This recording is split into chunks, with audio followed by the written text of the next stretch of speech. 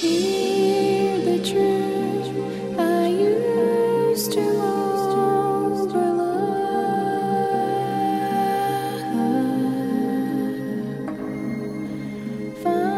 Finally caught on a hook.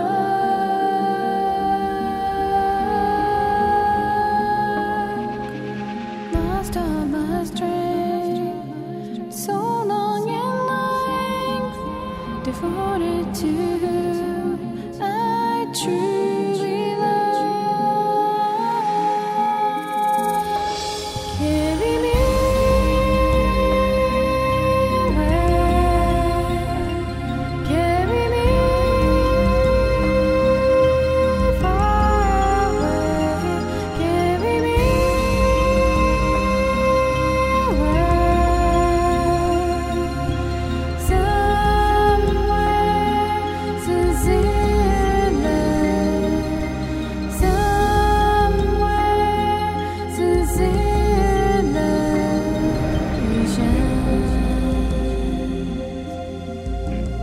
Good evening, everybody, and welcome to an episode of Third Impact Anime. I am your not usual host, Bill. Hopefully I have all my memories intact. And with me today is Tobias Yo yo! and Edwin. Yo!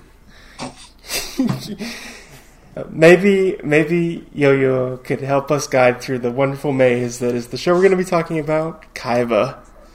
Now, I know what you're thinking.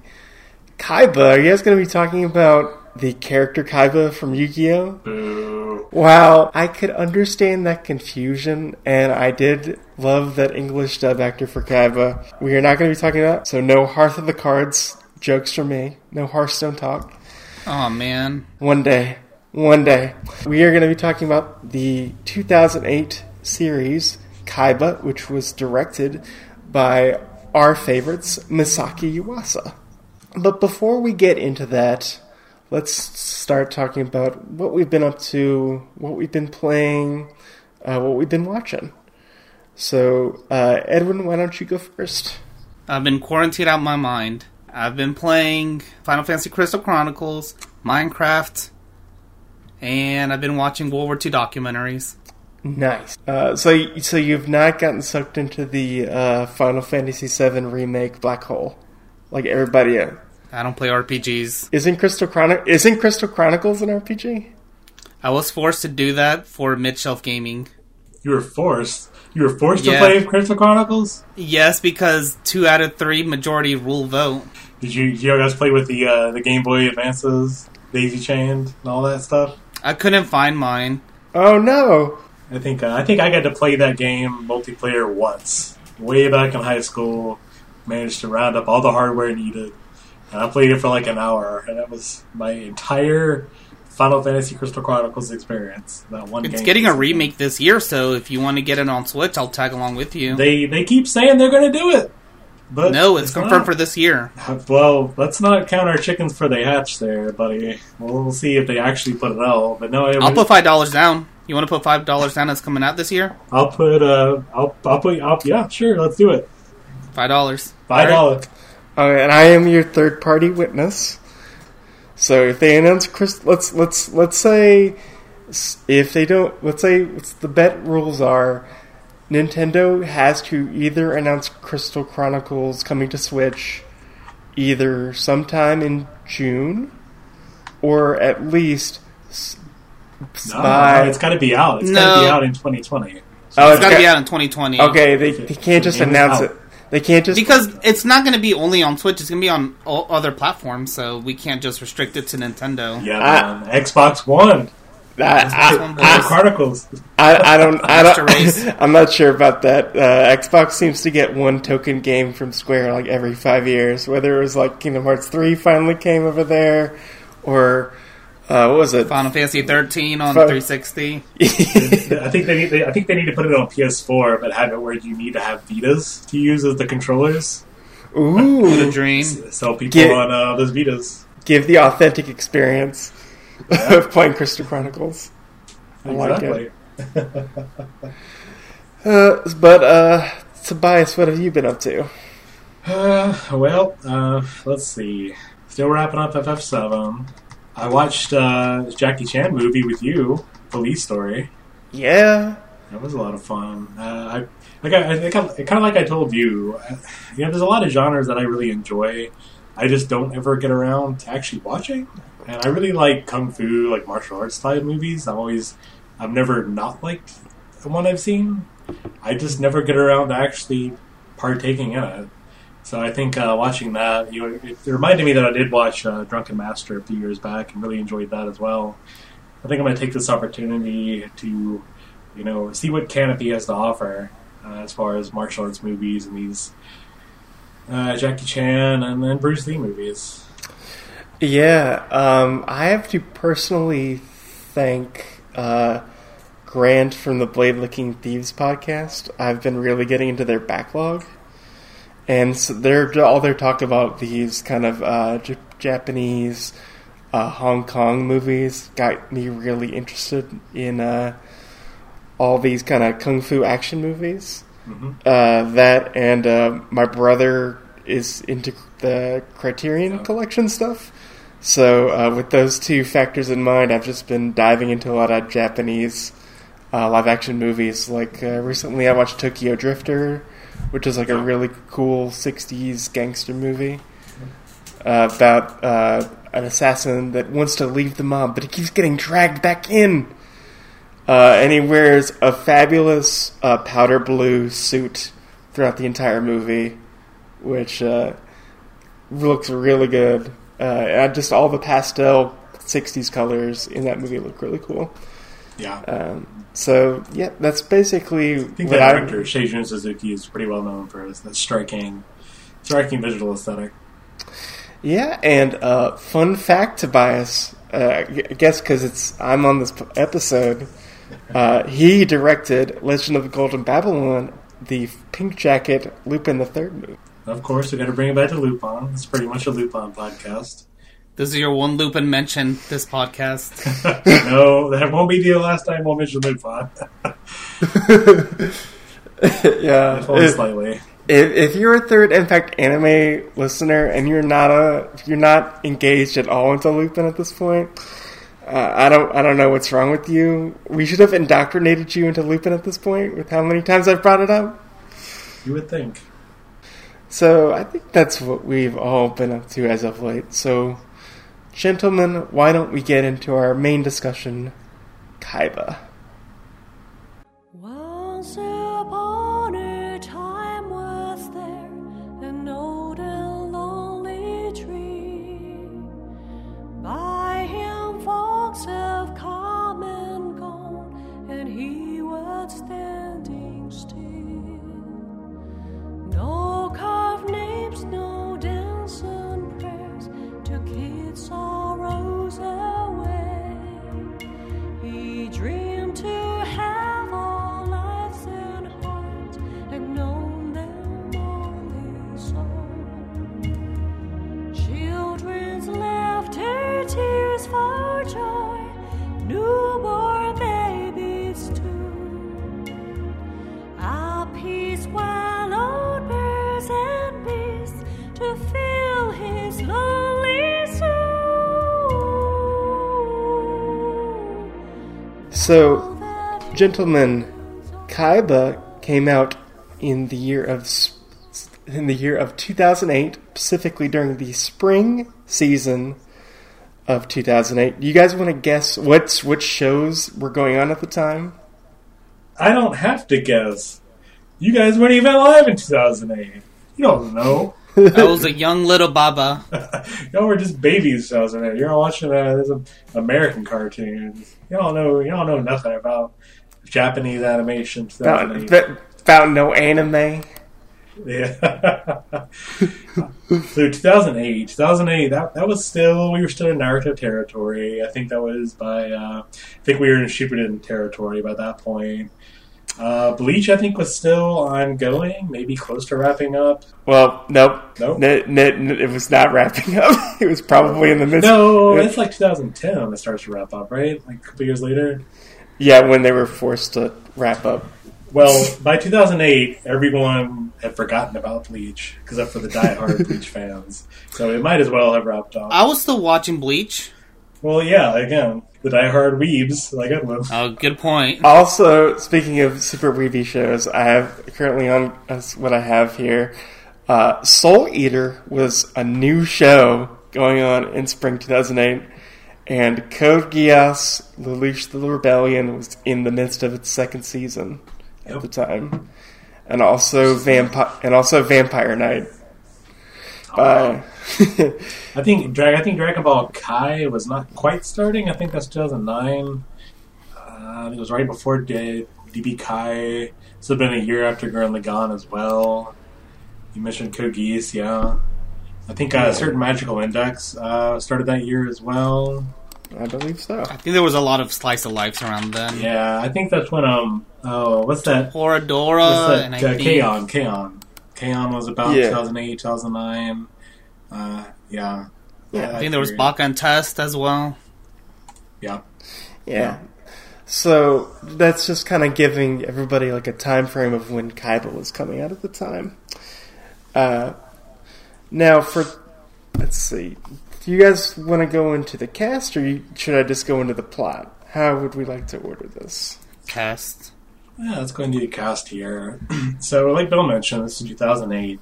So you got the principals here, and a couple of stuff from around that time, but they also got a couple of recent credits as well. So as the main character Kaiba / Warp, we have Hoko Kuwashima. She was Tomoyo Sakagami and Clannad, which I think was what about that time, right? The Clannad adaptation that was like something like 2010. No, Clannad was a little earlier. It was like 2006. I think this is around. Okay. I think this is around. Like the movie? What's the other show by Key? Air? Air, is that right? No, not Air. Angel Beats. Oh, yeah. Was that Right. This is around that was Angel the Beats. type of studio? Yeah, JC staff. Yeah, they did all the key shows for a while. But anyway. So, like, all those, like, dating sim stuff, like, that was all over the internet way back when these things were first out. But, like, the anime adaptations, I do not care about any of that at all. It all blends together. So it's like, people keep talking about Clannad. Like, when did this come out? Is this a new thing? Is this an old thing? I don't know, man. I'm too old for this crap. You kids and your date sim. Thanks. Kuwashima was also Sango and Inuyasha, maybe a little more recognizable to some of you. She also is Kagura and Azumanga Daioh, best show ever. And she was actually a few roles in the Lupin specials. I told you we'd bring it back. A couple of Lupin specials. She had various roles in, not any one particular character. So, as our secondary character, Nero, she was played by Mamiko Noto, who was most recently in Carmat and Golden Kamuy. Yakumo Tsukamoto in School Rumble. She was Isa Himegami in a certain Magical Index, like I said, kind of 2008, similar time period. Benten in the Eccentric Family from 2013. And another sort of classic series, Angelo Moa from Sergeant Frog or Kurodo Gunso. Speaking of prolific voice actresses, we have Romy Park as Popo. Park was, I think, probably the most prolific as Edward Elric in the Full Metal Alchemist series, but she's had a number of roles all throughout the anime canon. She was also, I think, Zoe, is that what it is? And Attack on Titan. Also Ragyo in Kill la Kill, both from like 2012, 2013. Also, long-standing role as Temari in Naruto.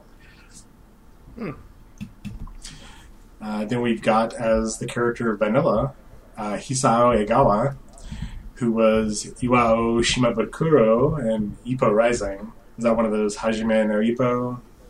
Boxers. Yeah, boxing anime.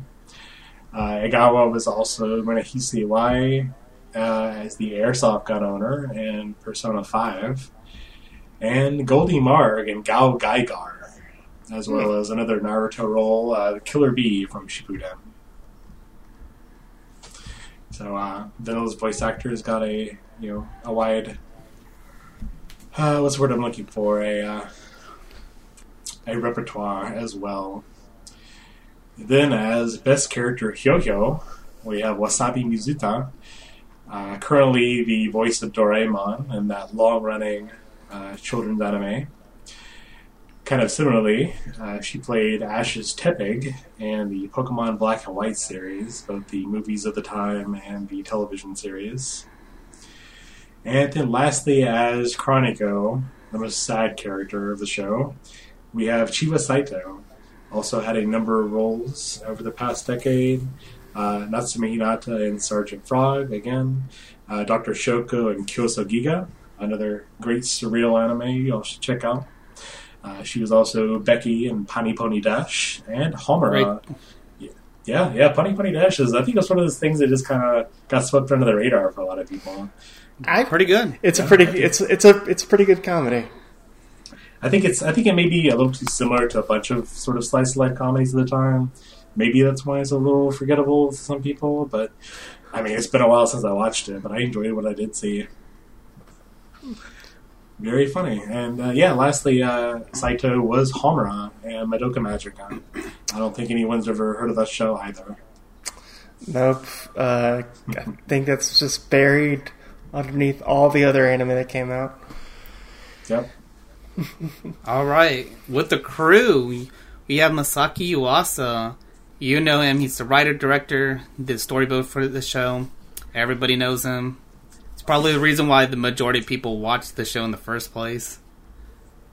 And then after that, we have Nobutake Ito, and he's the character designer. He did the key animation on Adolescence of Utena, Sonic the Hedgehog movie OVA, Summer Wars, and he's also worked on pretty much every Yuasa project.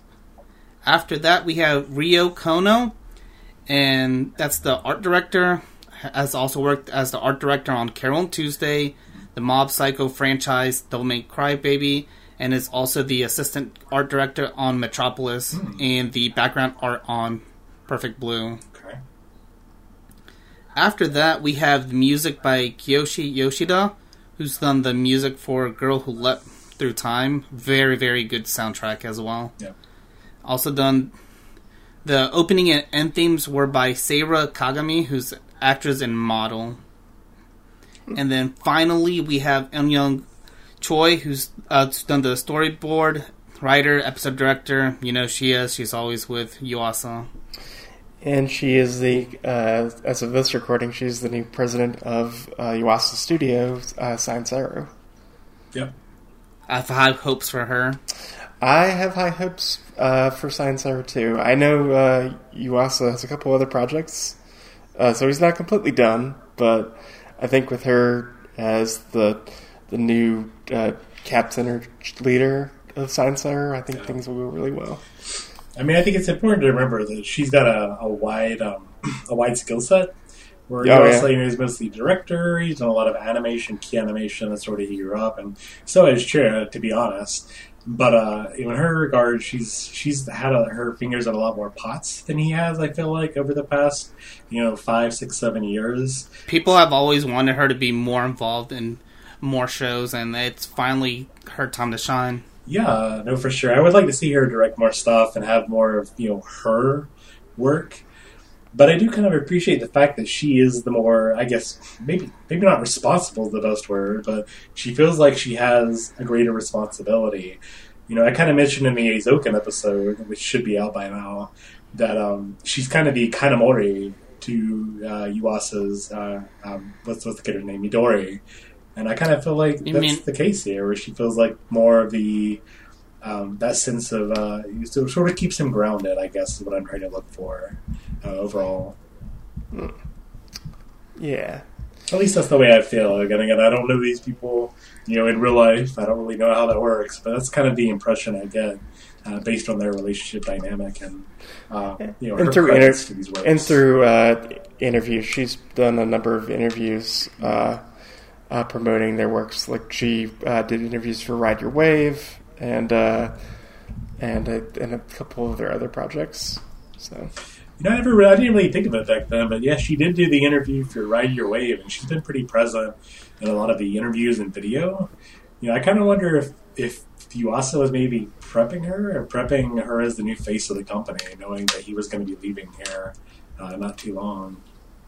That's a possibility because even though it's a flawed way of doing things, people like to have a face to an entity.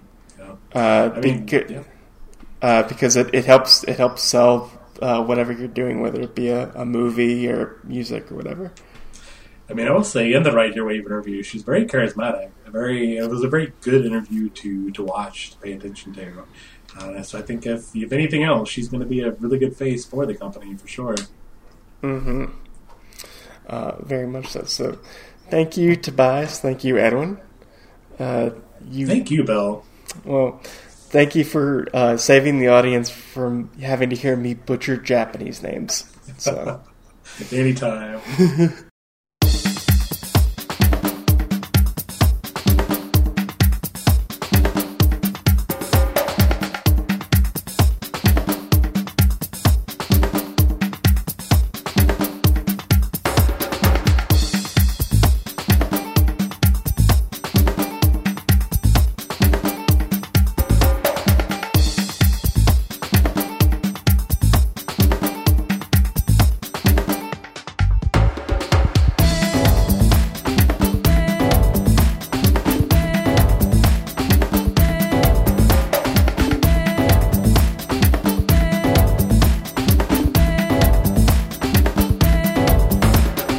So why don't we get into what is Kaiba actually about?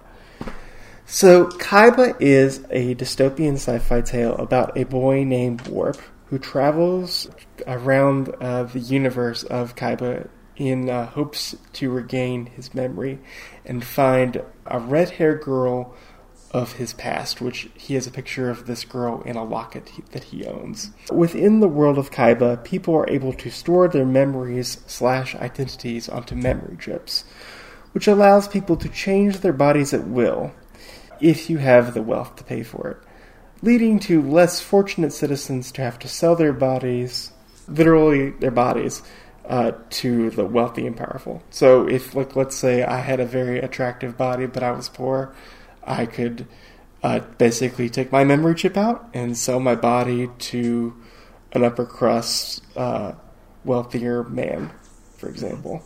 Memories can also be selectively deleted if a person chooses to, or in other cases, they give their memories away for profit, as we saw in at least one of the episodes that we'll probably talk about in Kaiba. I would say Kaiba is a story in two parts. Part one is at least the first 6 episodes, where Warp is meeting different people across the universe and seeing the effects of the technology, such as the memory chip, and how people use it, and how it affects people's lives. And part 2, which is the final 6 episodes of Kaiba, is the resolutions to Warp's story. Kaiba uses technology to illustrate its themes and ideas, from loss, death, what happens when we give in to our desires, and how those actions affect people around us. It also examines identity, who we are, the use of power, and greed. Very typical themes and topics in classic sci-fi fiction that we've seen in books, movies, and television. And so with the plot out of the way, why don't we start off with how did we all find Kaiba in the first place? Because when it came out in spring of 2008, no one was really talking about it. It wasn't really licensed. And at the time, Yuasa was a complete unknown at the time. Probably like most people, they looked at Yuasa's backlog and then saw that he had worked on this and gave it a watch. In my case, I watched it when it came out.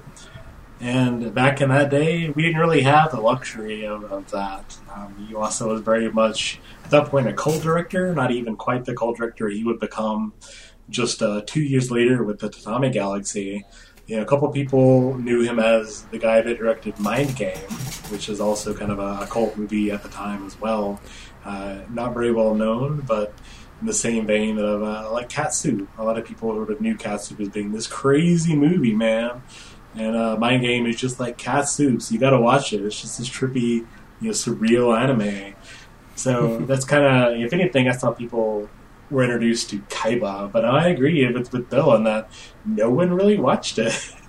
I saw like maybe one thread on a forum I was on at the time just had mentioned it. Like, there's this new trippy anime you should watch, and I was kind of looking for something new myself. I'd been kind of out of anime at the time. I was one of my valleys of interest during 2008, and I was doing other things. So Kaiba was kind of my reintroduction into it. And I knew at the time that it was something special. Just the way that it looked so different than everything. This was, again, late 2000s. This is very sort of moe stuff, very slice of life, cute girls doing cute things. We mentioned K-On! Just a second ago. It was very much that period of anime at that time. So we think it's you see Kaiba now and how different it looks compared to even today's stuff. That's against a very fertile ground of weird anime movies and more interesting stuff. A lot more risk taking than we saw in the mid 2000s. So yeah, I watched a couple episodes there. Kind of like off and on, trying to finish it and watch it. And I always really come back to it. And I'm always really amazed by this show, and just to see Yuasa go from being this underground, dude that only a few people really paid attention to and really knew about, to see how with every show that his reputation increases, with Tatami Galaxy, and then Ping Pong, and then Devilman Crybaby, and then now Night of Shore Walk On Girl. It just seems like he's finally getting the attention that I feel like he deserves. And, we never in a million years would I would have thought that Kaiba would have got localized. It was one of those shows that you pretty much had to watch on a fan sub, and there was no way in hell we were going to get that over here. It was tough enough to get the Tatami Galaxy, and I think we just got that shortly after Kaiba here. It was streaming on, I think Funimation had it, sub only, because there's no way in hell you can dub the Tatami Galaxy. But yeah, Kaiba was even lesser known than that show was, and I think Tatami Galaxy is easily one of the best of the 2010s, coming out in the first year of that decade even. So it's been really great seeing this show come back and at least get localized, and I will be preaching the praises of this show for all of my years. Well, I think that was a good summation. Unfortunately for you, Tobias, I'm going to have to blow some smoke to you, because I found this show through you, through your Surrealism panel, which I love that panel a lot, because it shows different art styles, and not just that anime could have like a typical, for lack of a better definition, house style that everyone kind of thinks anime has to look like. Yeah. I used to say it was with Surrealism that, if I could convince one person to watch a Yuasa show by the end of that panel, I would have succeeded. But at this point, so many people are at least familiar with, in the very least, Devilman Crybaby, that it seems like I've got to up the stakes a little bit. And I've got to get people to watch maybe like Kaiba specifically, or something like, what was it, Genius Party, Happy Machine from Genius Party, or one of his weird out there shorts. Yeah, and I was just really intrigued by the art style of Kaiba, because it's not like anything that's currently airing or even at the time, like you were saying, like it was a lot of kind of moe art designs. There was a lot of heavy CGI being used at the time. Like Studio Gonzo was probably at the height of its money at the time, just putting show after show out. whereas this is completely different, where it's kind of a callback to the Osamu Tezuka type design aesthetic with the very rounded character designs. And I think one thing that I like about the art style is for two reasons. One, it gets away from the kind of typical Blade Runner aesthetic of what a dystopian sci-fi has to be. Yes, It's not metallic. It's more overly busy. Yeah, it's not a cityscape. It's more of an organic view of a dystopian future. Yeah, it's incredibly unique. Whenever you think of things like, these transhumanist themes, like this show is very much a Ghost in the Shell type show. You've got these synthetic bodies. You've got these memories which you can upload and download from one body to another. You've got a terrorist organization and this police force tracking them down. Like, this is all stuff you would see in a hyper-realistic, Shiro style, like sci-fi work. But there is nothing further from that than what Kaiba is. It looks like a cross between like a Disney cartoon and like Tezuka. It's like throw a little Tex Avery in there for good measure. Like, it looks, in some cases, it looks ugly as hell, and I think that makes it work in a way that so much better than had it been like a Ghost in the Shell style hyper realistic series. Well, it disarms the viewer. Because people know that kind of dystopian setting so well that this type of aesthetic kind of lulls you in and doesn't. If you're not into that kind of dystopian story, it's just like, oh, this is something different. And I think that pushes kind of some of the themes more. We have in episode 2, one of the characters gets his head blown off. He shoots his head off, and I think in a show like Ghost in the Shell, we've seen a little too much hyper-realistic violence to where we're a little immune to that effect. But when we see it in his brains like fly up in the air out the porthole as little Sal Monroe, it looks horrifying, and it kind of shocks you in a way that realistic violence wouldn't. Yeah, the art style for this show is in contrast to the content that it presents the viewer. Yep. Yeah, and I think it also kind of helps the viewer digest the very hard at times subject matter that is illustrated within Kaiba. Just for curiosity's sake, have any of you experienced any of Tezuka's works, whether that be his anime productions or his manga? I mean, like Astro Boy. Yeah, like that's all I know. Just like I'm just wondering because I would say. His aesthetic is a big inspiration for the look of the show, and if you two were maybe inspired by seeing the show to go back and look at some Tezuka work. That's one thing I've always kind of skipped over Tezuka. Like, I'm ashamed to say, like, you see Astro Boy, and he always just looked like a cartoon character, like he's there, he's very round. He just seems like, all right, he's a metaphor for nuclear proliferation and the dangers thereof.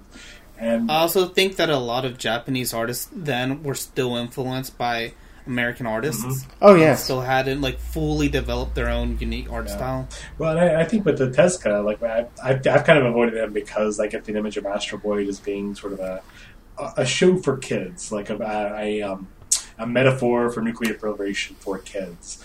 And I'd mostly forgotten, not really paid much attention to it, but I did see the Rintaro Metropolis from the mid-2000s, I want to say. I really enjoyed that, and that was certainly a little more in the vein of this harder sci-fi subject matter than I was expecting. And I did randomly pick up a volume of Phoenix at the local library, and I was not expecting that to go where it was. I was thinking it was going to be a little more family-friendly, but nope, it gets hard really fast, and it's talking about human evolution changing, and there's characters just getting capped left and right. Very cartoony-looking happy characters that are just getting shot up. It was not what I was expecting, and I think that's kind of between that and seeing this, obviously kind of inspired by the very similar, Tezuka styling, has definitely made me want to go back and dig more into that catalog. I feel like I kind of skipped over. because, like Edwin said, with Tezuka being like the grandfather of manga, he looked toward Walt Disney and Western styling to sort of make this new identity for what we now know as manga anime style, the big eyes, small mouth style that we're familiar with. But I think he's done. It's very easy to dismiss that as being fan trying to emulate, trying to copy Walt Disney. But he's done something I think so much more than what the image, what it looks like on the surface. Right. I think Kaiba's a good introduction to sort of that. Like, it looks like one thing, but the theme behind it is something drastically different. Mm-hmm. Now, I think maybe the pacing to Kaiba and the overall narrative kind of shoots off in a way that maybe doesn't quite serve that purpose as a Tezuka, not parody, but send-up, I suppose. Well, I have some theories about that when we get into that, but I would say because this aired on a premium channel, Wow Wow, which also aired Standalone Complex, so a lot of premium anime that are dealing with more mature themes and subject matter usually end up on Wow Wow, and based off the what I've seen in the production crew, this seemed to be a very personal project for Yuasa because he was involved in every aspect of Kaiba. Because if you haven't figured it out yet at this point, this is an original work. This isn't based off a manga. It's not based off a light novel. It's not based off a game. It's all. It is created by Misaki Yuasa. He's credited as the original creator. I think this is the studio he was with at the time was Madhouse, and this is produced by Madhouse. And I think this is kind of the point where Madhouse is putting out a lot of more interesting stuff at this point, I believe. Yeah, because Satoshi Kon was still alive, and did Paprika come out in 2007? Yeah, I think Millennium Actress 2006, 2007, something like that. Yeah, he wouldn't pass until 2009, so this is still Kon would still be alive here. Yeah, and they I would say at the time Madhouse was more experimental in what they were willing to do.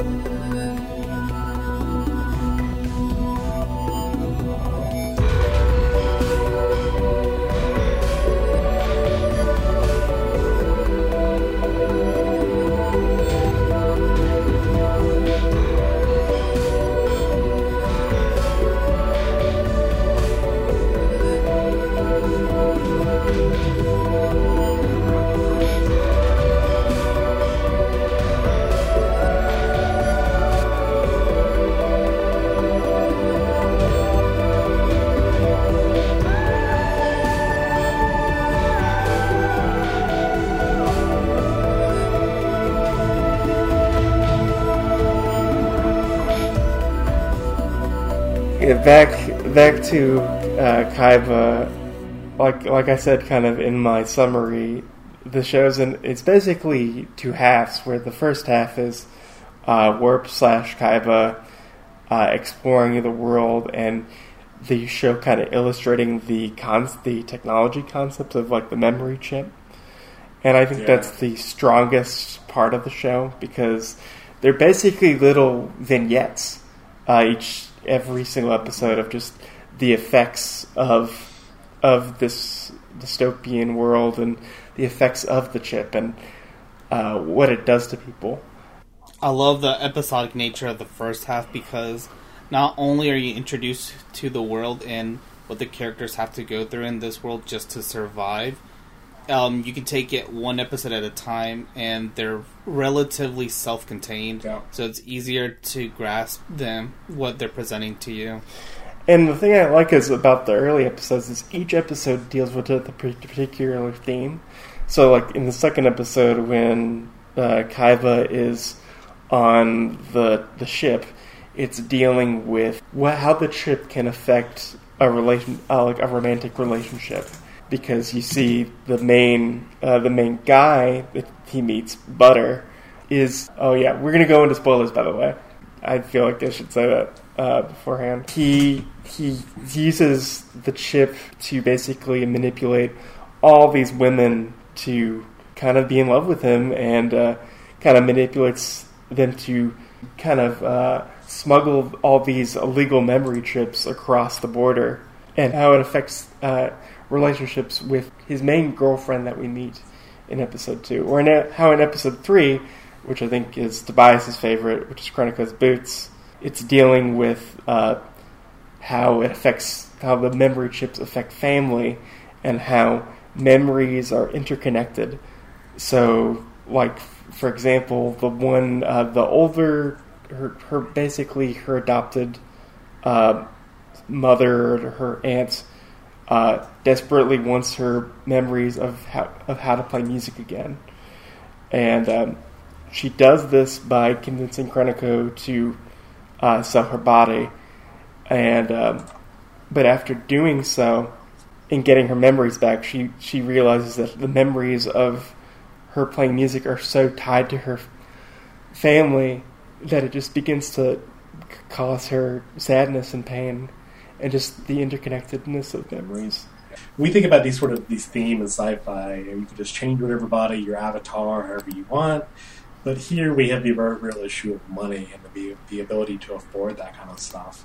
So here we see people in the low end that have to sell their physical bodies to be able just to eat and support their families here. And so you got this character that's in this very tough situation where she's taking care of her sister's daughter, but now she's got 2 kids in the picture, and her husband's dead, and like she's disabled herself, so she can barely afford to feed them all.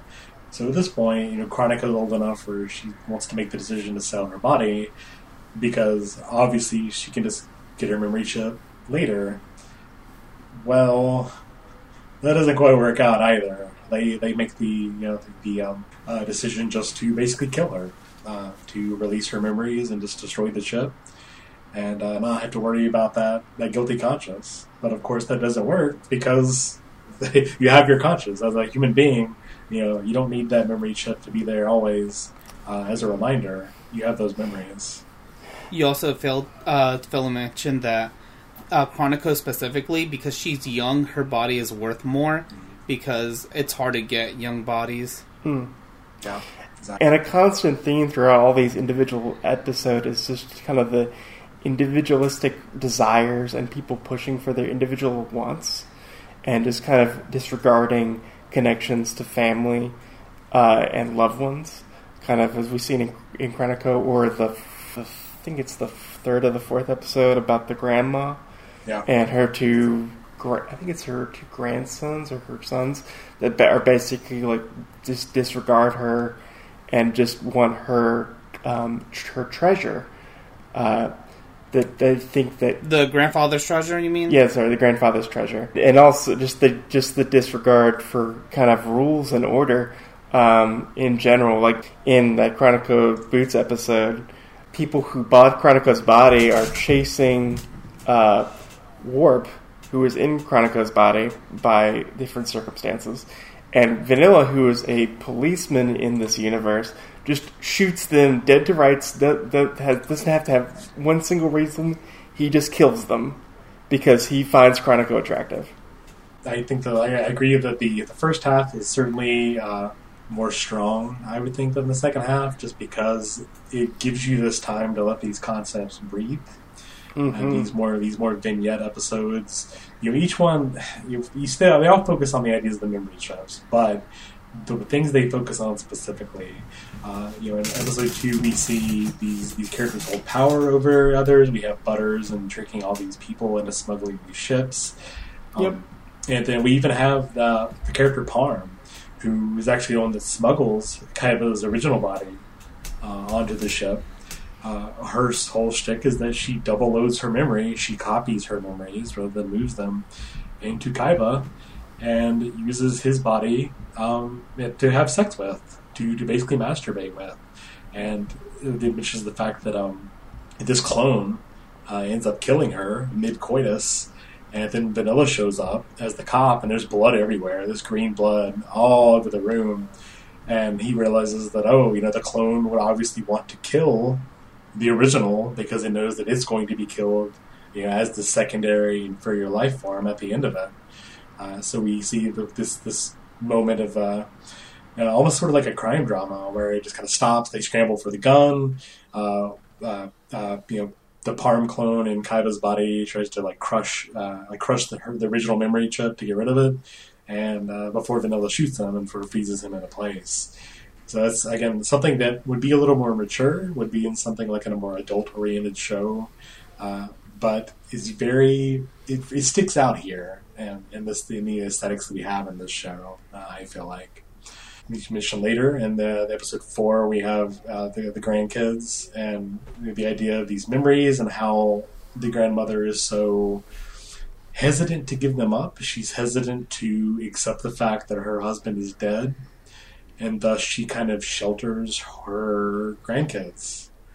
And they don't really appreciate these memories and their legacy from either their parents or their parents' parents. And I think that we look at the grandmother as a very sad character. She also kind of did them a disservice by not being there and not accepting the reality of the truth. Because this show and this society in the show is all about protecting people from their own mortality. It's about protecting people from the harsh truth.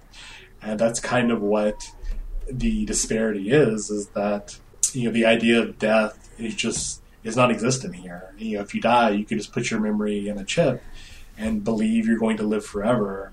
And to some degree you do, but no one can really afford the body to put you in. As the constant stream of bodies that are still required, the bodies themselves do die off. And there's just not the resources available for that. In the first episode, they have a whole bag full of chips, and they're just plugging all these chips into this machine to see who it is. As they try to find, I think somebody's brother, and it's like, no, that's just Grandpa. No, that's just Grandma. That's Cousin Lou. Oh, he's worthless. We shouldn't put him in the body because he'll just cause mess ups for us again. Yeah. Or you see the family that's basically in a grouped robot body that are just kind of stuck together. Exactly, yeah. They rotate depending on who's talking, and the daughter of the family is like, "Can we please get a body? I want to go explore." Yeah. And we don't really know how long they've been there. They could have been there for 100 years. It's the idea of you have this promise of a better life. Just like I feel like it's kind of an ever-present theme in science fiction anyway. You always have these ideas of space travel or warp or, any sort of science fiction utopia, but it never solves the problem, the very human problems that we have. And I think Kaiba shows that, just like in reality, in real life here we have a series, we have a network which allows us instantaneous information. You can learn more in front of your computer than you could, 20 years ago from access to, an actual library, full college. And has the internet really solved our issues as humanity? No. In fact, a lot of ways it's made it worse. I'd say we have almost greater class disparity than we did, 20, 30 years back. So I think Kaiba kind of touches upon that here. That's one thing people don't talk about, the consequences of technology. Mm-hmm. We always talk about the benefits that can come from it, but we never look at the evil side of technology. We just try not to acknowledge it. No, I would say it's been the dark side of technology has been talked about. If people are big fans of Black Mirror, it's a constant theme that's reiterized over and over again, of just the dangers of technology. But we never really bring it up in everyday conversation. No, yeah, I would agree. It's very easy when we think about the internet. Everyone jokes about social media and goofing off with your friends, and I think the internet has done a lot of good for people overall. Again, it has benefits, but it's been co-opted by people in power who would like to sell you, to sell you something. Look at Facebook. We all joined Facebook because it was a thing to do. Everyone was on it. It's a easy way to communicate and share pictures and be social with people in a way that you just really wasn't that. I mean, sure, you had the internet, you had websites and stuff, but it was a lot more difficult for people to get to their own site, upload pictures, all that kind of stuff than it would be to do it on a social media site. And it didn't have the same cohesiveness as a centralized place like Facebook or now even Twitter do. But all of that information, all that, that's free. It's a free site to use, but that comes at a price. And it's that semblance of power that we now see, Facebook and then Zuckerberg and all that, they have definitely taken control of the media in a way that is completely beyond, beyond our ken as of 10 years ago. I would have never thought it would be like politically influencing in the way that it has been. We've noticed over the past 4 years. It's just wild to think that this little goofy site I joined to share dumb pictures and hang out with my college friends, would impact the world in such a way that it has. Well, technology always disrupts to some degree, and the keepers of power always eventually grasp it and recognize it. Like before Mark Zuckerberg, there was like a William Randolph Hearst that controlled the new medium of newspapers and of radio and of TV, and I think there's always sort of a struggle when it comes to with new technology. And you got this power struggle, this political struggle, and it kind of touches upon that too with the King Warp. We see that more in the second half, but even just the small ways that these benefits impact these characters. Like we mentioned with the grandmother and the grandkids, they sort of cause this crutch for them to, in a lot of ways, discard the humanity and kind of reject a lot of their responsibilities. It's also just an innate human trait of when a problem is solved, we always want something more. We're never fully satiated, and that's the kind of the gluttony and greed that's within all humans to some degree. Yeah. Whether that be buying stuff on Amazon or I just got this latest figure, but oh no, there's a sale. I need to go get this thing too. So kind of as Sully has talked about in the thing, is just we're materialistic people, or we always want different things. We're never fully satisfied, and I think that's a theme within Kaiba of just like we solved. The concept of life and death, but that doesn't really solve the problem of not just the people who are in power, but it doesn't make anyone really happy. Yeah, exactly. And the other thing I just started thinking about it is it also kind of makes you think about this is in the second half is just like, well, what is a person? What is your person's identity? Because as you said kind of earlier in that second episode, there was a clone. Well, isn't that clone a person? And don't they have an identity and want to survive? And that's a very common sci-fi ideal that people have been examining for hundreds of years of just like, well, what is a person? What makes a thing a living soul? And that's kind of a subtle theme that goes out throughout Kaiba, because in the second half, there's a lot of people switching bodies and having different copies of different types of memories. So, well, who is the real person, and which identity is the right one or the real one? Which can, if you get through the second half, can get very complicated, and I probably need a chart watching the second half of Kaiba. But it's a great examination and complication of identity.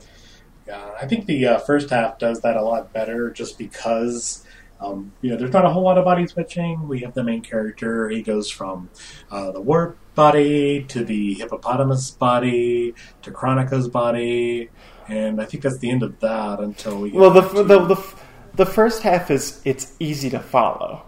Yeah, that's what I'm saying. That's what I'm saying is that it's like it's per episode, so it's very easy to see who's what.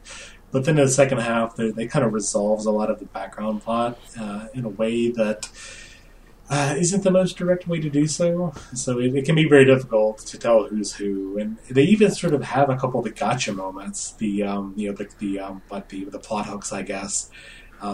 Even like until after you see some stuff. So there's we find out that Nero has been there with Popo the whole time, and One Accord, Isodan. But then they show up and there's the final fight. But wait, Nero is also Hyo-Hyo. But why is Nero here if she's also in Hyo-Hyo? But then it tells you no. Well, Popo double-loaded her body, her memories, and the original Nero is Hyo-Hyo all along. But the new one has been tricked, and it tells you that sort of after, and it makes it kind of more confusing. Yeah, which I don't know how I really like that, to be honest. I mean, nonetheless, I'm still glad that Kichi, I think that's the character's name, who was doing like the memory transplants. I'm still glad that he did that in the first place. Yeah, I really liked his character by the end. He kind of went giant robot mecha. Got to keep some kind of anime tropes in the show. You got that sort of robot arms, and even went kind of like Johnny at the end. So you've seen the Tommy Galaxy or even Nighty Shore, the cowboy character Johnny. He sort of morphs into him for some reason here. Even though it's confusing for me, I like the second half because it really makes you think of like what is a person, what is an identity, and the one thing they don't really get into is you could look at this through a religious aspect, a religious lens if you really wanted to, which the show doesn't really examine. The show looks at more all the memory chips through a class identity and how it affects people in like the working class to the upper class, and how it creates that disparity. But it never looks at it through a religious lens, which you could really examine the Kaiba through that, because people have been trying to figure out for a millennial, like, what is a soul, which is basically what people have been, which is kind of what the show implies with the memory chips of just, well, is a person just their memories? Yeah, no, for sure. There wasn't a very overly religious part, but I felt like the terrorist group, Isodan, One Accord, whatever the official translation is, they were very cult-like. And I feel like with the main character being one of the warp clones, and even Popo sort of usurping that role and sort of taking over, and he's not a good leader by any measure. He very much wants to rule. I felt like maybe was close enough to sort of a religious cult aspect that I think that kind of worked for me.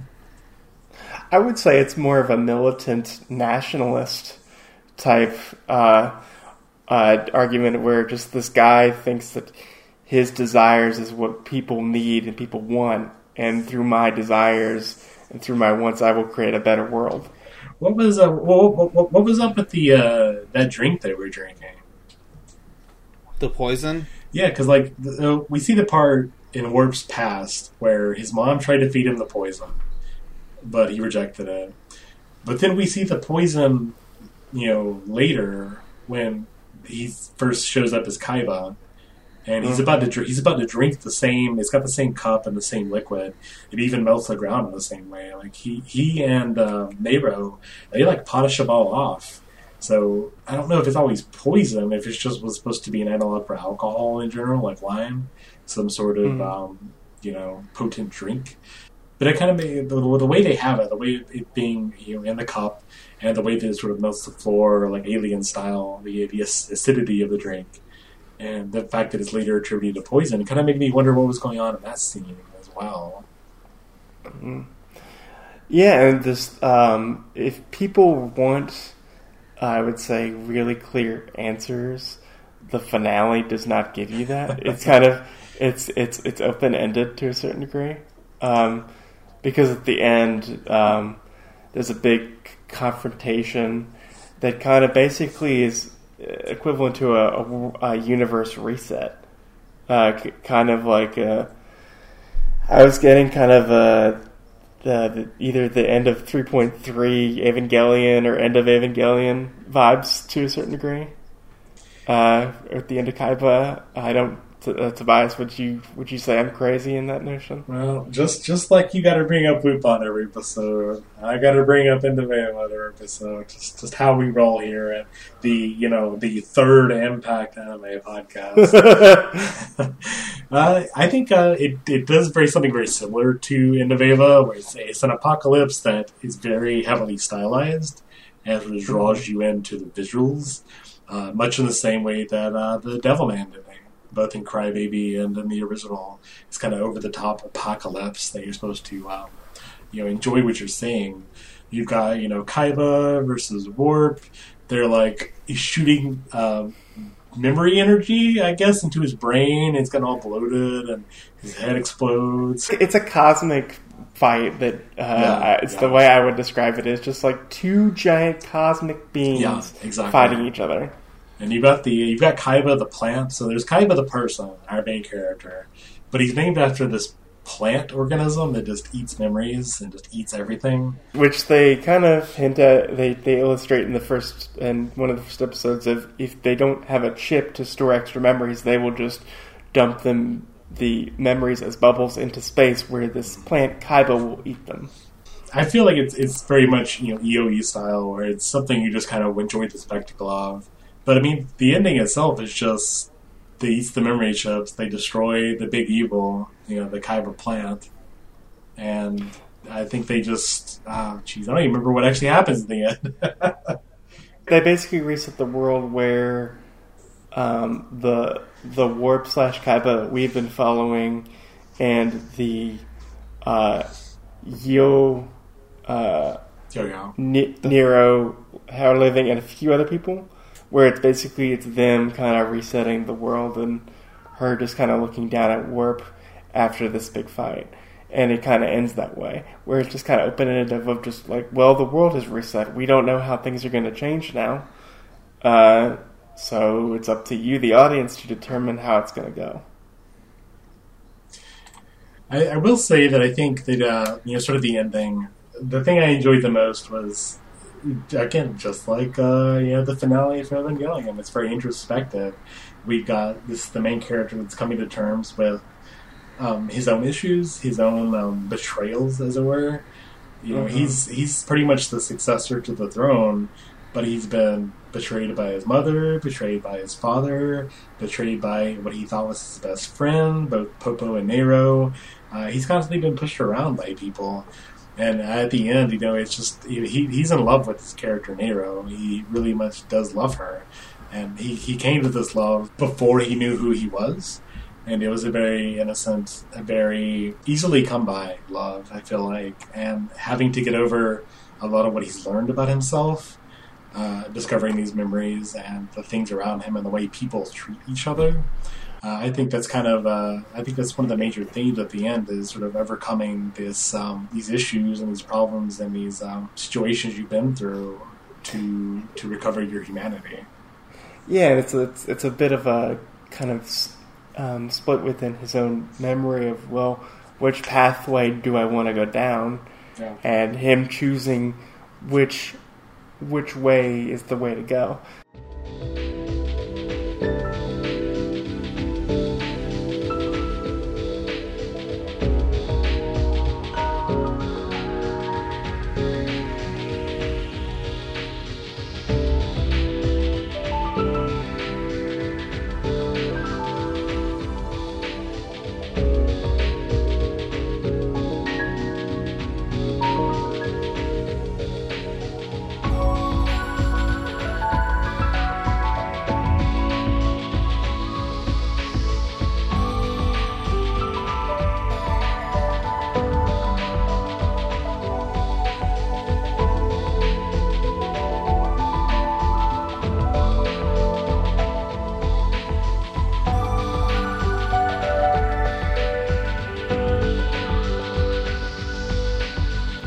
And I loved that kind of open ending because, as we've seen with other kind of sci-fi or mystery shows, that if you tie everything up in a bow, it doesn't really satiate the audience because the audience will have pre-made ideas of how they view it should go.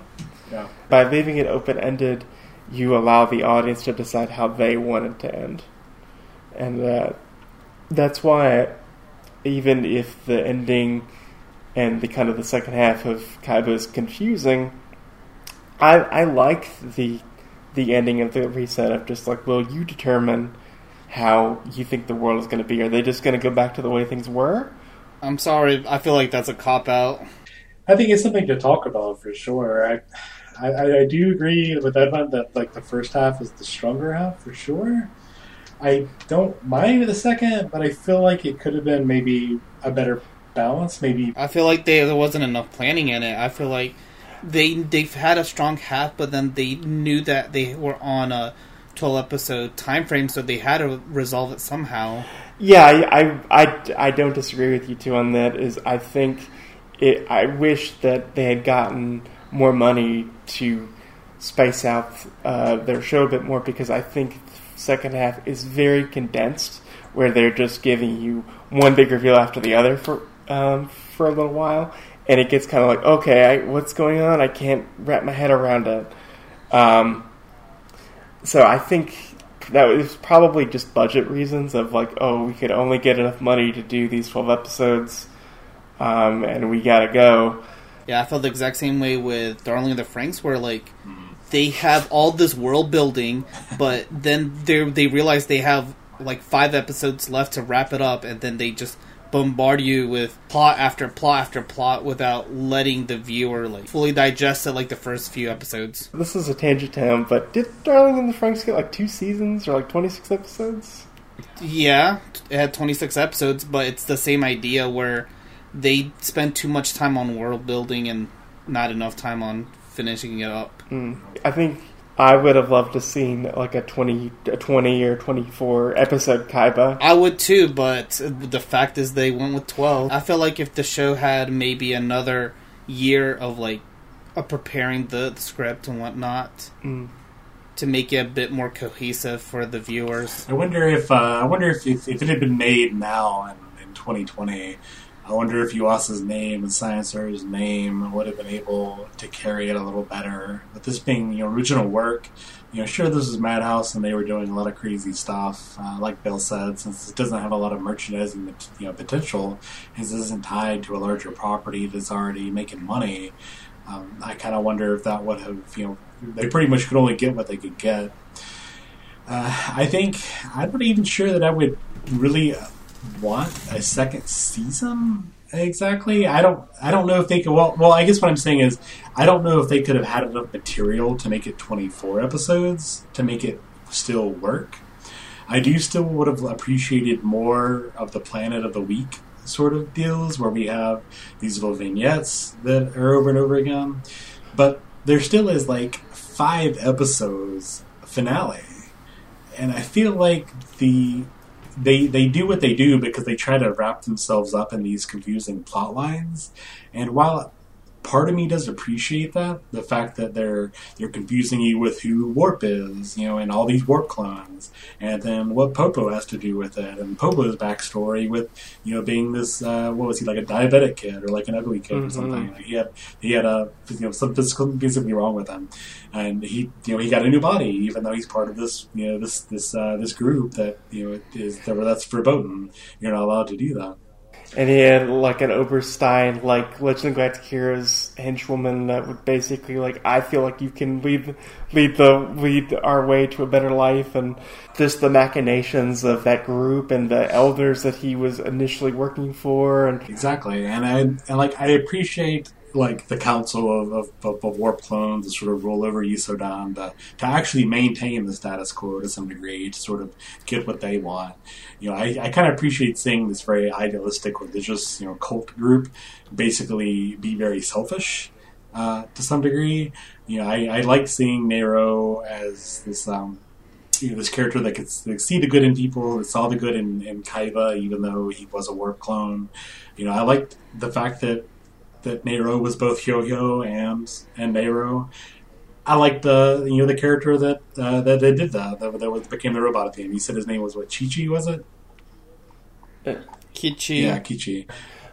So like I don't dislike any one aspect of the 5-episode finale, but I feel like it does try to wrap itself around these circles and make itself a little more confusing. I feel like it could have been a little more straight-laced. You know, we've got this huge plot. We've got Popo takes over.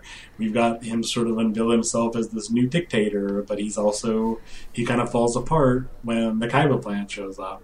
You've got a lot of these plot twists that may have worked in a larger show, but I feel like they could have cut an episode or two out. If they had more episode, they could have spaced it out and give those reveals more time to breathe. Yeah, I just don't think I don't know if I would want a 24 episode version of Kaiba. I'm not saying 24 episodes. I would say maybe like, hey, how about 18? How about 20? Yeah, that's what I'm saying. But kind of bring back to what you're saying about anime production. You know, it's all in intervals of 12 or 13 based on the seasons. So it's very tough to have a TV show, an anime show that is like 18, a season and a half basically. It's something that really wouldn't be done back then necessarily.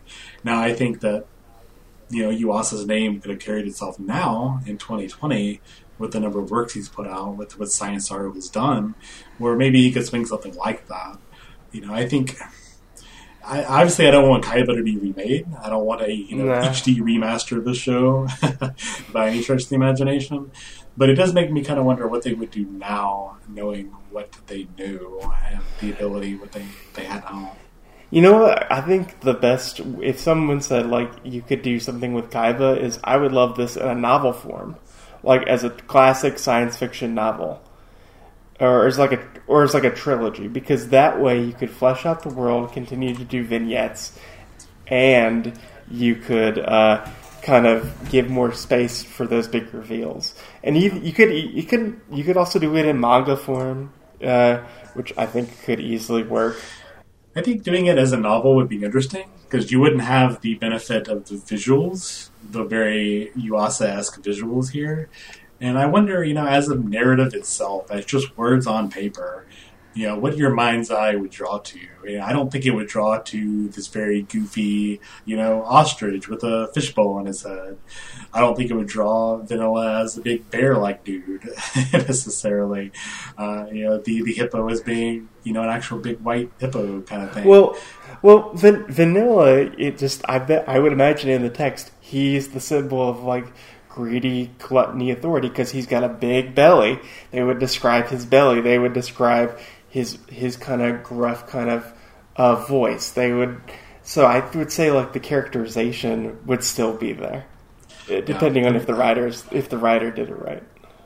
I just kind of wonder if, without the benefit of the visual style, if your mind's eye would fill in something that does look more like Ghost in the Shell. That's true. I think that, per what happens, I think that it's very easy to do something a little more in that style, a little more realistic without having the benefit.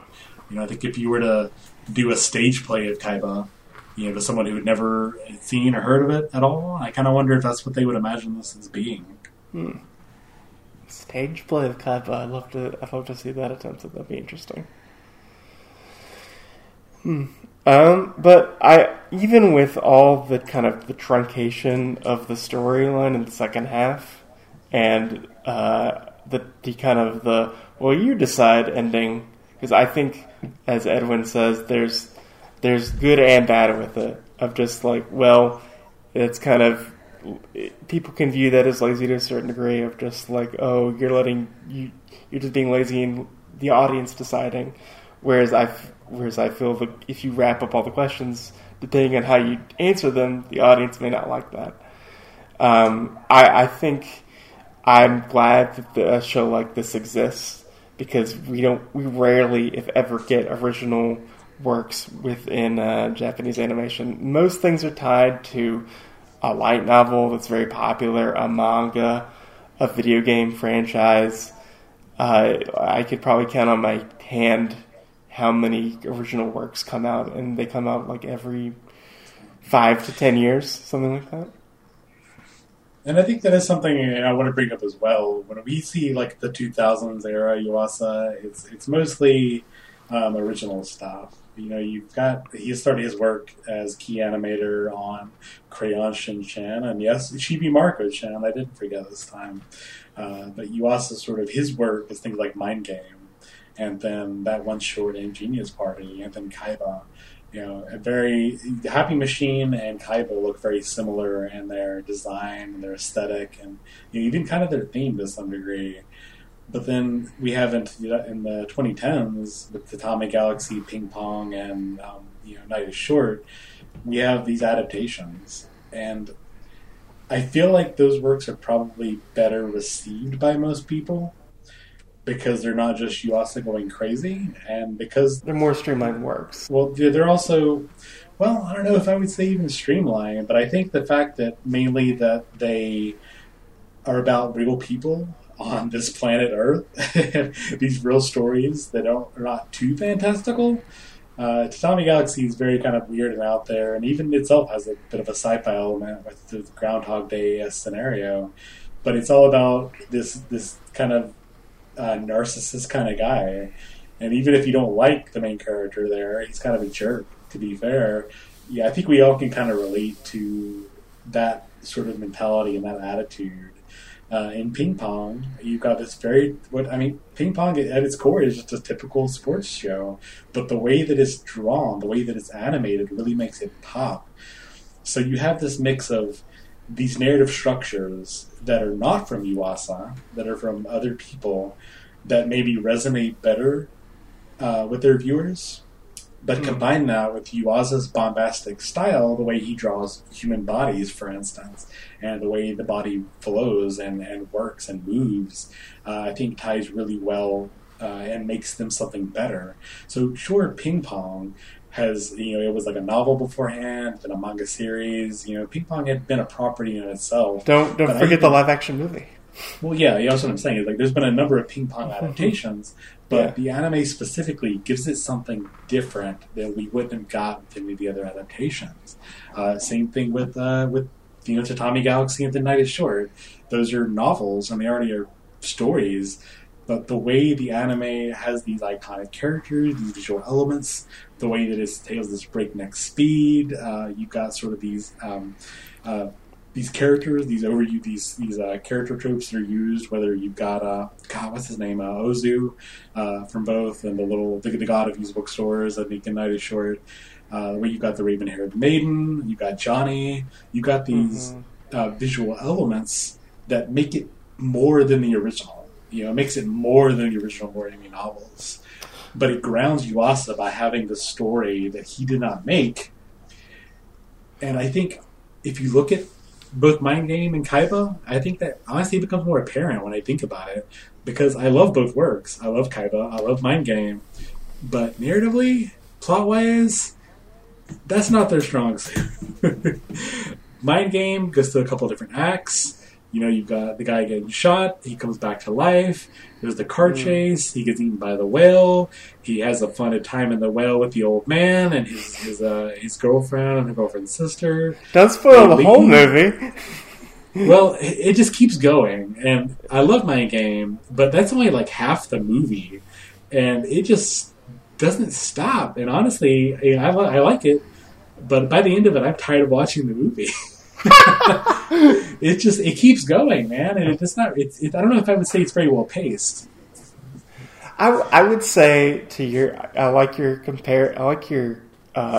argument here, but I would say when it comes to his adaptation work, whether it be Tatami Galaxy or Ping Pong, it's an easier entry point for a viewer when it's grounded in some semblance of reality. Like, yes, in Tatami Galaxy and in Ping Pong and in Night is Short, there's some elements that are fantastical for sure, but there's some semblance of grounded reality. And that grounded reality is more welcoming to people than just the straight up weirdness that is in Mind Game and Kaiba. And just the kind of the more abstract approach to those two works, because it's all about how can we relate to it. And when it comes to Night is Short or to Ping Pong, it's easier for the viewer to kind of wrap their heads around than the craziness that happens in Mind Game or Kaiba. Part of me wonders if like maybe he relied on some of his visual styles a little too much with his original stuff because how bombastic it looks, and like, I'm more than happy to watch a movie just for the visual style and just for the what I'm seeing necessarily, compared to a narrative, a story. I recognize that I'm not reading a book, so I'm perfectly fine with just watching eye candy for an hour and a half.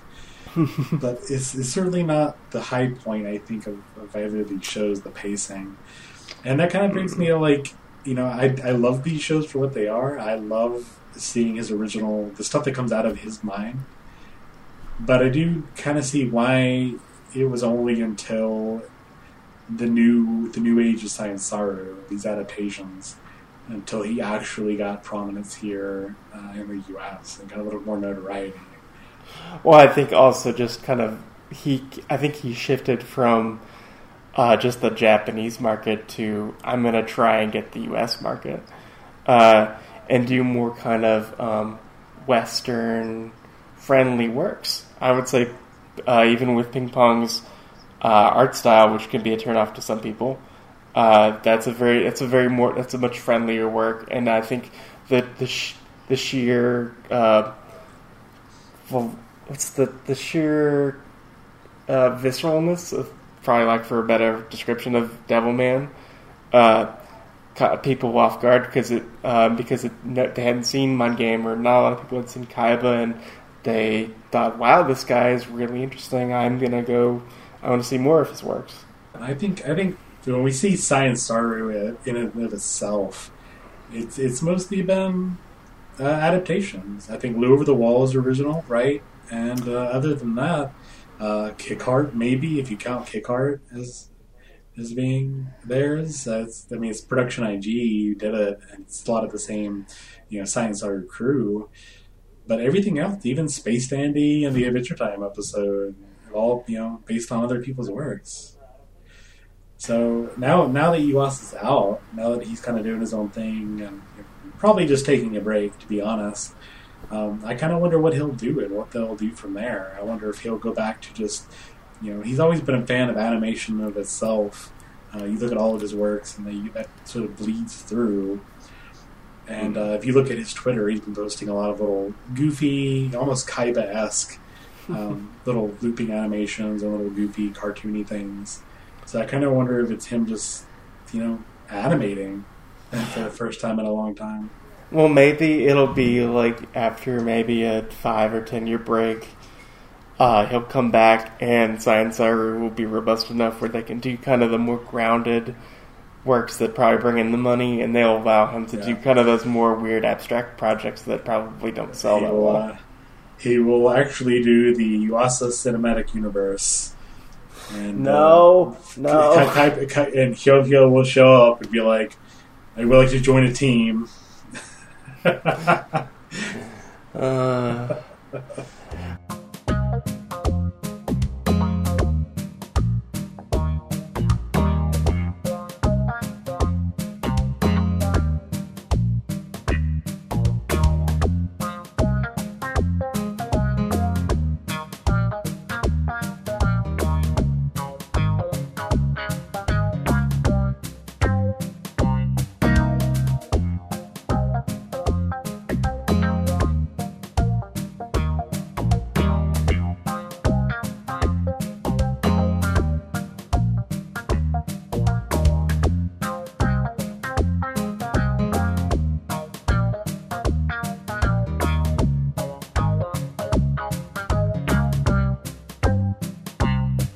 We do have one Twitter question from Mr. Clean is a Goat. I love that Twitter handle. You know what? Mr. Clean is a goat. He is the goat. Get out of the way, Tom Brady. Get Mr. Clean in there for the Patriots. What do you think of the first and second half have pretty different storytelling? The first half seems to be more based on using the average varying lifespans of people from different planets, while the second half is more on the overarching plot of the MC and the universe. The main character, yeah. Yeah, the main character, which I think we talked about it earlier. Like, Mr. Clean, you're exactly right. Whereas the first half is more vignettes illustrating the technology and how it affects people, which is I think we all agree is probably the strong part of the series. And then the second half is more about the main character, how his actions affect the universe and the overall political machinations, which can be a little which is confusing. I would love to see someone on the internet make a chart to some degree. But I think as someone who I loved standalone conflicts, and that show can get really up its own butt in terms of storyline. And same thing with LGH too, Legend of Galactic Heroes. So I think I was probably more used to these weird political machinations and just all the intermingling and the confusing roadways where I just kind of like, I don't understand it, but I'm enjoying it. I think that's just that's a personal thing for me. I mean, to be fair, I didn't hate any of the part of it. I didn't really hate the second half so much as I just didn't like the pacing, the way it was paced. It felt like they didn't really think it through. And I don't know if that's quite a fair accusation level, since I don't make anime myself. I don't know how the process works really. But it did feel like it was a little poorly planned out and poorly placed. It's a flawed masterpiece. Exactly. Well, the one thing that we noticed was it was very difficult to find any background information for the show, besides, obvious. It's a madhouse where it's directed by Yuasa. We know his stuff. We couldn't really find a lot of, interviews about this work specifically. It all seemed... It's probably thrown together really fast, to be honest. Yeah, I mean, everything we were able to find translated seemed like it was, Tatami Galaxy Onward, and the surge of Devilman popularity. So it was like the Blu-ray by Discotek, which you should absolutely pick up. Was released about 2-3 years ago at this point. It's only got the show itself. It's got clean opening, clean ending, but there's no interviews, there's no behind the scenes. And it's very difficult to find anything in English. Is there not even because I know in some of the Discotek releases they'll have an essay written by somebody like Mike Toole or somebody else. There's nothing like that on the Kaiba release. Yeah. So if anybody has any original works and maybe translated, and a source for that, any links to anything or scans of anything, back from the heady days of 2008, I at least would be very interested in seeing that. So if anybody wants to share anything with me, please do, because it is tough to find good Kaiba information out in the wild. Yes, please send that information to me as well. Do we want to kind of have kind of a final thoughts or and kind of wrap it up? Edwin, how much did you hate the show? It's like a 6 out of 10 for me. Okay. It's not a bad show. It's just flawed. Yeah.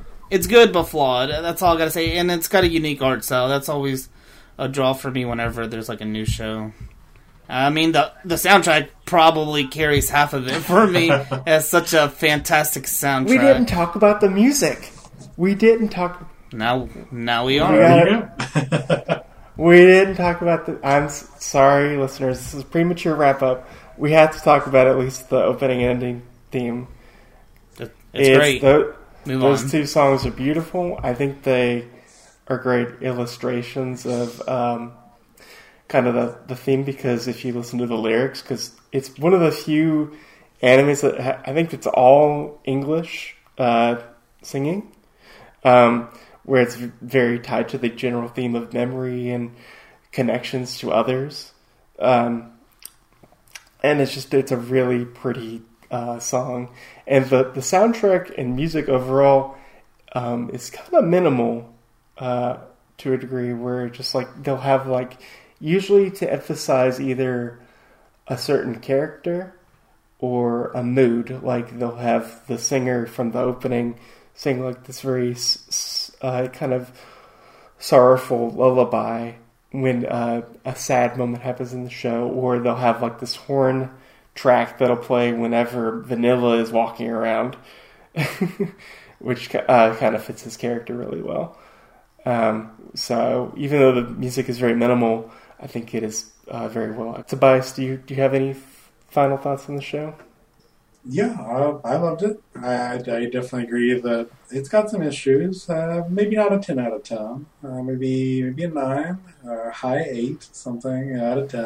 I don't like ratings. I think ratings are dumb in general, but it's I would say it's very high overall. I feel like there's so many little things the show does so well. I think the first episode, the way it just throws you into this, it doesn't tell you anything. It doesn't tell you anything about the bird. You don't learn who the bird is until like the last episode.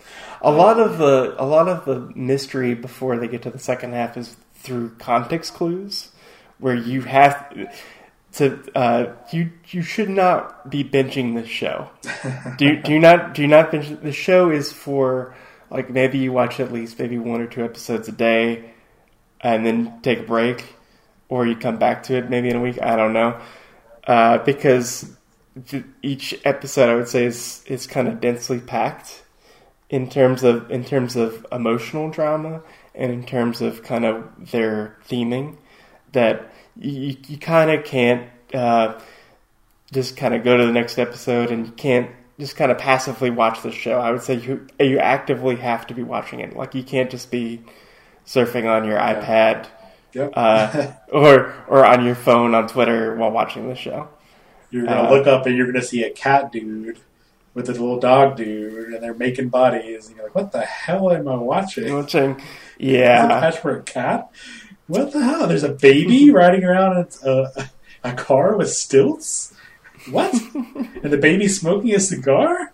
What the visual itself are just so out there that if you're not paying attention, you're going to get lost really quickly. You blink, you missed half the plot. Well, I think this is probably probably in my top 3 favorite Yuasa things. It's probably like this, and Night is Short, Walk on Girl, and Ping Pong. It would be kind of my top 3. And this is in no particular order, because I think ranking stuff is annoying. But I love this show because, one, it's very rare we get original works with an anime. And it's great to, even if it's flawed, like, I would say this show is to a certain degree with its pacing. Yeah, it definitely gets points for being so different, both in the fact it's new and the fact that you got this unique art style. It's so different, so unique. You know, I'm willing to accept some of the flaws just to know that this exists. And if you are like me and loved, like, Legend of Galactic Heroes and Ghost in the Shell standalone complex with kind of complex theming and narrative and examining themes, you will probably love Kaiba, like I do. So I would highly recommend if you like those type of shows where it examines themes of politics and class. And if you grew up loving classic sci-fi novels from, like, Isaac Asimov or Ray Bradbury, please check Kaiba out. It's pretty much available everywhere. My favorite distributor of anime in the United States, Discotech, put out a wonderful Blu-ray. I highly recommend you go pick it up. It's also available on Crunchyroll. It's available on Verve. I believe it is also on Retro Crush, which is like the new streaming services of late, and it's also on Amazon Prime as well. So you can go check it out. It's only 12 episodes. They're dense episodes, but I think it's worth your time. Yeah, have either one of you tried Retro Crush yet? Yeah. Is it decent? It's alright. That's the job. Yeah, it's like completely, it's free, right? You can just access it? Yeah, you just have to set up an account, I believe. Yeah. No, not even. Yeah. I think it's kind of limited. I think there's only like an iTunes, a Google Play app, and a Roku app, it looks like. So you can't just stream it on their website, it looks like. You have to have the app. They don't even have a website available yet. The website exists, but it just links to the apps. I feel like they should have just waited. They probably thought, well, not a lot of people use desktop. More people are mobile. Even though I agree with you, Edwin, I think they should have waited. I mean, it seems like a good start. And most people kind of use people have access to Roku's and streaming boxes. So it works as a start. Just in general, this show is pretty easy to find, thankfully. Yep.